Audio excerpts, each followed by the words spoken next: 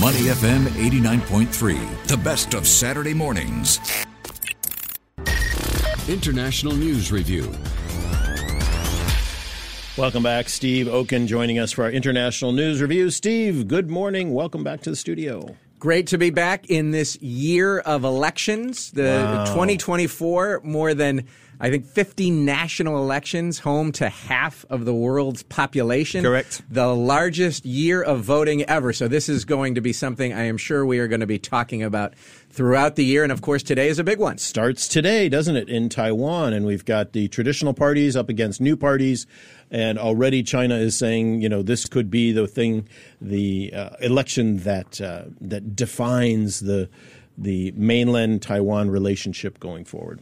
So nothing at stake other than Asia's security landscape, U.S.-China relations, and global supply chains. And chips. Yes, of course, part of the supply. So that's all that we have to watch and think about today. But what's interesting, in Taiwan, are they going to be focused on that, or are they going to be voting on what counts to them in, you know, what we call in the U.S. pocketbook issues? Exactly. Soaring home prices, lagging wage growth, energy future, a rapidly aging population, slowing population growth. All of those things matter at least as much to the Taiwanese voters as does what the approach to China should be. So very difficult to figure out how this election is going to go. I think most of Taiwan is probably more sympathetic and leaning towards the incumbent party because they view themselves as Taiwanese, not as Chinese. The DPP. Right. But at the same time, they're the ones who own the economy who people aren't really happy with. So it's going to be a fascinating election to watch today. I'm so glad you pointed that out, because that's what I was thinking. Us international relations geeks, we're all talking about this is a life and death election. War and peace is the Chinese rhetoric. But every single domestic poll I have seen, they're prioritizing housing, wages, energy security, inflation, judicial reform, social provision for the elderly, and corruption. These are the issues that are preoccupying the voters today.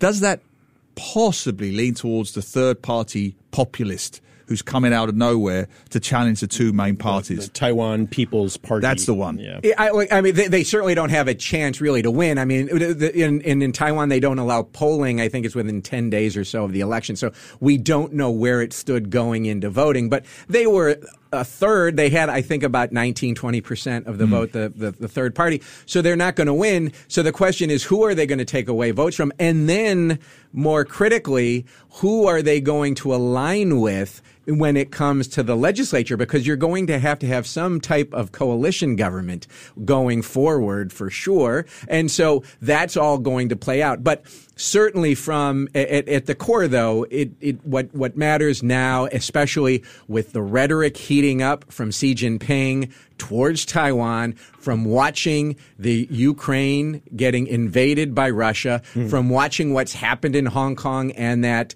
the one country, two systems. Taiwan doesn't want to have anything to do with that after they saw what happened to Hong Kong. So I still think at the end of the day, it's probably going to be foreign policy that's going to matter the most, and where do the Taiwanese people stay in terms of those three parties. But who knows? Maybe the domestic will trump it, and they will, and the DPP will lose the presidency. Well, we won't know the results, obviously, until tonight. But one broader point that has come out this week, you made a good point at the start of the show, Steve, about half of the world's population in terms of GDP will be voting this year. And this is not only a benchmark for that, but also we're seeing record numbers of AI, bots, fake news, a lot of it reportedly China oriented from there.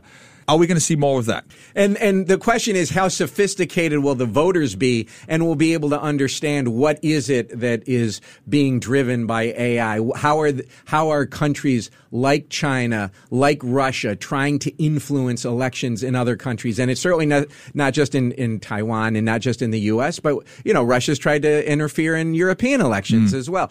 So far, voters seem to be able to differentiate, but it is going to get scarier and scarier the more powerful AI becomes, the more realistic deepfakes become. It's going to be a huge issue this year. Massive. And we, of course, will be covering it right here on Saturday mornings.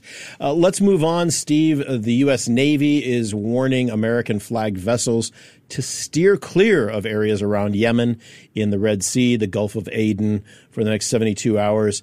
Of course, on Thursday, Britain and the U.S. launched some 12 strikes against the Houthi rebels, targeting drone repositories, radar systems, etc. It was a massive, massive strike against the Houthis in retaliation for all of the mischief they've been causing in the Red Sea. Is this the precursor to a bigger war in that part of the world? Well, you have Hamas, Hezbollah, and the Houthis basically lined up. A lot of their funding comes from Iran. They want a broader regional conflict.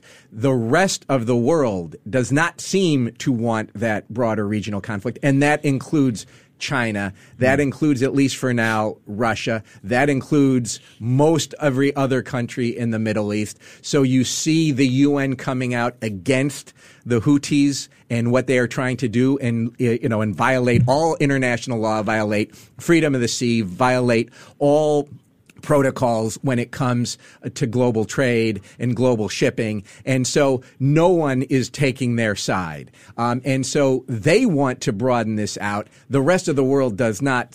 So far, let's hope this stays contained. Let's hope that we can put the type of pressure globally on Iran and their, who they are backing to prevent World War III from happening, or prevent a much broader regional conflict.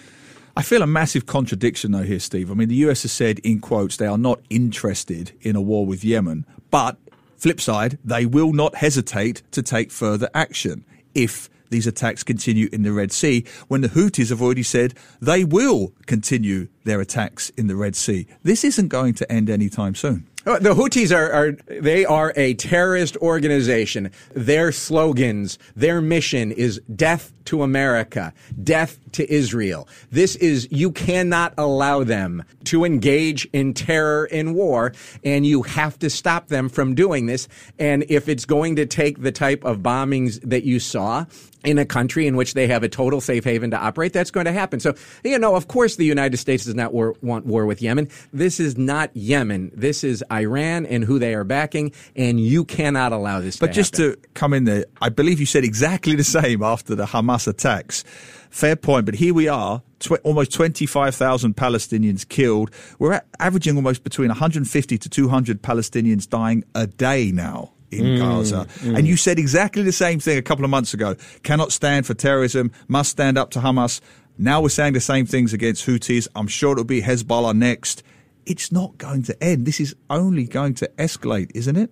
Well, again, though, if you look, it hasn't escalated into a broader regional conflict. This is still a conflict between terrorist groups against the world, and certainly the world, certainly being the United States and Israel, and it has been restrained. It could be, and it could get to be much worse. But if you go back to what the coalitions that are trying to contain this, they have been successful to a degree in terms of containing it.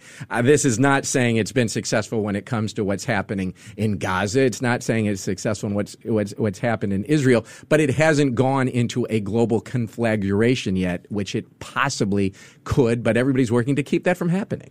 Conflagration. Yes. Wow, we haven't used that word on the show in a long time. If ever.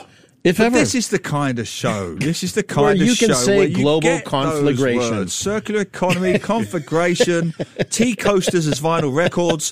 People come here for everything. Everything. And we deliver. Do we ever? Speaking of delivering, some passengers on the Air Alaska flight from Portland, Oregon were nearly delivered into space when this door plug burst off the airplane when the plane was just after it had pressurized on a 737-9 MAX plane. The transportation authorities have been looking at it. Bolts were loose inside the connecting points, I think 12 connecting points. This is a crazy story, Steve.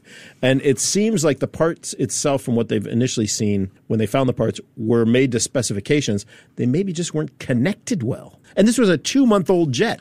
Well, they don't know, and so you have two different avenues going on. The one that's much more important is what the FAA has done. The Federal Aviation Administration, they have issued an emergency airworthiness directive prohibiting flights by U.S. airlines or in U.S. territory of all Boeing 737 MAX 9 aircraft that have this mid-cabin door plug. And so they all have to be inspected. So they're grounded until they've been inspected to make sure that they are airworthy. So it's not unprecedented, but it's certainly extraordinary to have the FAA do this. So you have the federal regulators looking at this. Where is the problem? Is the problem with Boeing? Is the problem with Alaska Airlines? Is the problem with the contractors who make these parts? So you have that going on. And then at the same time, you have, of course, because you must have this in the United States, you have lawsuits going from the passengers against Alaska Airlines as a start for the terror that they had to live through on that flight. Well, when you think about this one seat, as you look at the picture and basically the entire part of the aircraft is gone. Yeah. The little boy that was sitting right next to the window, or the young boy was sitting next to the window, that kid's going to be damaged for Had his life. shirt ripped from his flesh. Oh my he sat there naked from the waist up. Luckily, he had the seatbelt on. Yeah. So that's why you wear the seatbelt at all times. Always wear your seatbelt. Extraordinary. And just to follow up on Boeing, so they had those 737 disasters back in 2018-19, right? 2 crashes, killed 346 people, led to the model being grounded for 20 months. Would alarm bells be ringing now around the offices of Boeing, or should they be? Well, of course they're ringing at Boeing. These seem to be two different issues. One had to do with more with pilot training and how pilots understood that they should be prepared to fly the aircraft. This gets into more issues because, one, you had warning lights going off before this accident occurred, and yet they kept the plane flying. So should Alaska Air have done something? What did Boeing do in terms of this? Did the FAA inspect them properly? So now you're going to have, and I lived through these when I was at DOT, Congress is going to be all after DOT, especially a Republican House going after a Democratic administration on, did the FAA do a good job? So you have all of those things happening, and then you have the human element going into it as well. So this story is going to stay with us, especially, when you have a lawsuit where people, said they thought their head would explode.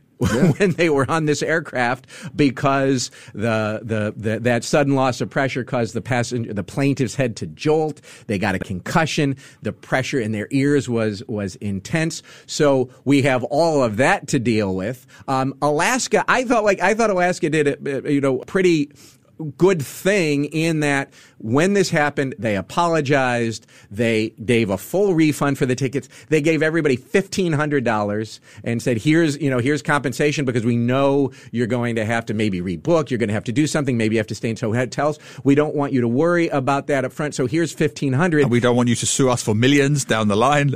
No, I don't think it was that. And this is just something that the airline did the right thing. If there's legal liability, of course, the airline's not trying to get out of legal liability for that's going to happen no matter what. That's going to happen no matter what. So I think they did the right thing. And, one passenger said that, they should have consulted with us to figure out how much money they should give us. I think that gets to be a little bit crazy. Let's give credit to Alaska Airlines for doing the right thing in the immediate aftermath. And for those of our listeners that aren't familiar, I've flown Alaska Airlines quite a number of times. It's a very common carrier on the west coast of the U.S., obviously in and out of Alaska, but other destinations.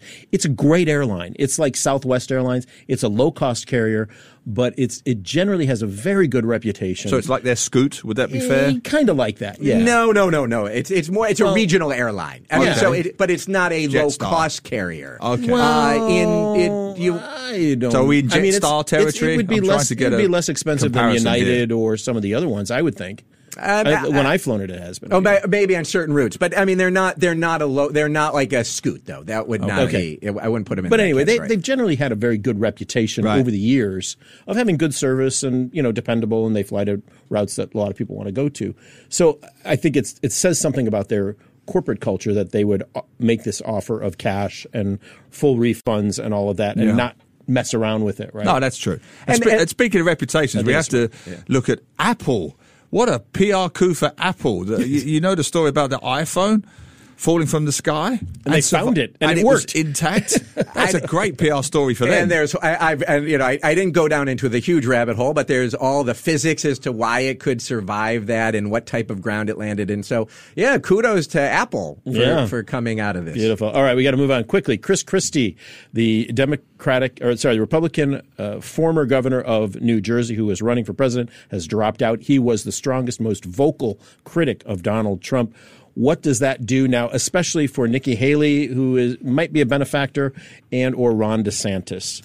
Well, speaking of year of elections, we've got the Iowa caucuses coming up. So this is the first primary that we have in the United States next week for the Republicans. So Christie had zero chance in Iowa, and so what we want to watch in Iowa is it's his 3-person race. It's not really much of a race because Donald Trump seems to have more than 50 points in terms of people voting for him. But the question is, will Haley? There's no realistic chance that Haley gets the nomination. But if you really want to play it out, you have to have Haley come in second in Iowa. She is not going to beat Donald Trump. If she comes in second and she beats DeSantis, if DeSantis drops out, they then go to New Hampshire, which is where the one state Chris Christie thought he had a chance. Turns out he didn't have a chance because he is just not able to get the moderates and the independents as Haley has, but he was getting some. Christie drops out. DeSantis drops out. Haley wins New Hampshire,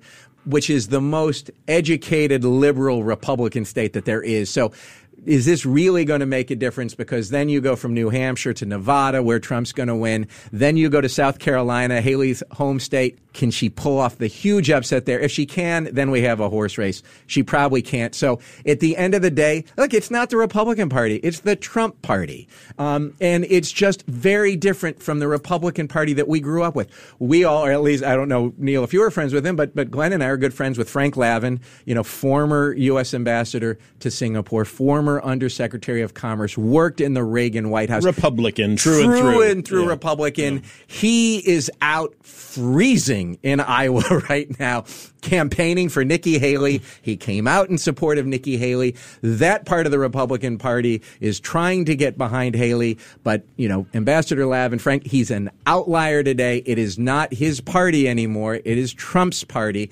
Let's see if they can make a what would be a last stand. But it is bitter cold in Iowa. These caucuses require people to be out for 6 hours. But they've canceled some events because of this snowstorm that's going through there right now. A bunch of events, town halls and things have been canceled due to weather this weekend. And the conventional wisdom, which I completely subscribe to, is that this is going to help Trump because the people who are in favor of Trump are diehards and they are willing to freeze, literally in this, temperature, not 0 Celsius, 0 Fahrenheit temperature, to be out in the cold for Donald Trump because he is their retribution, he is their savior, and he is going to get their vote. And so this really helps him. But, kudos to people like Frank who are out there in that weather as well. Just to add to that briefly, a fan-made video, I'm sure you heard about this, God made Trump to lead America. Did you see this? Was shared by Donald Trump and has now been taken on board by the evangelical Christian element of the Republicans. We saw that in 2016, though. Yeah, but the point being, Steve, is that even the branch of the Republicans that might have previously turned away from Trump, the Christian element, are embracing him as well. He doesn't seem to have any barriers to the nomination here. In the primary, that is who comes out and votes in the primary, the true Trump believers. But the question is, what's going to happen when he gets to the general election? Is he going to be able to get voters, independent, Republican, former Republicans or more traditional Republicans, and he hasn't been able to show any ability to do that. And what he's saying in the campaign doesn't seem to be able to helping him in that regard either. But he is running the right strategy in this environment for this type of party. All right, we've got 2 minutes to talk about Zuck. And here's the headline. Zuckerberg derided for his high-quality beef ranch where cows are fed macadamia nuts and beer. You don't see that headline every day. Mark Zuckerberg of Meta fame is going to raise beef on his Hawaiian Kauai Island Ranch. I thought it was a spoof story. Yeah, when I first saw seemed it, like I an thought onion it was story. an onion spoof. Yeah. But it's real, Steve. What are your thoughts? Money. This is about money. And if, Bennett Okun sent me a link to farmlandgrab.org, which shows agricultural land is becoming an investment vehicle for the rich. Zuckerberg is going to make hundreds of thousands, if not millions of dollars, because he is going to get tax breaks because he is, quote unquote, farming the land. Oh. And so Interesting. it's just awful what we do in the United States in terms of subsidies when it comes to these non-working farmers. Yes, you should have land for farmers who are feeding the world. Farmers who are giving beer to cattle do not be getting tax breaks.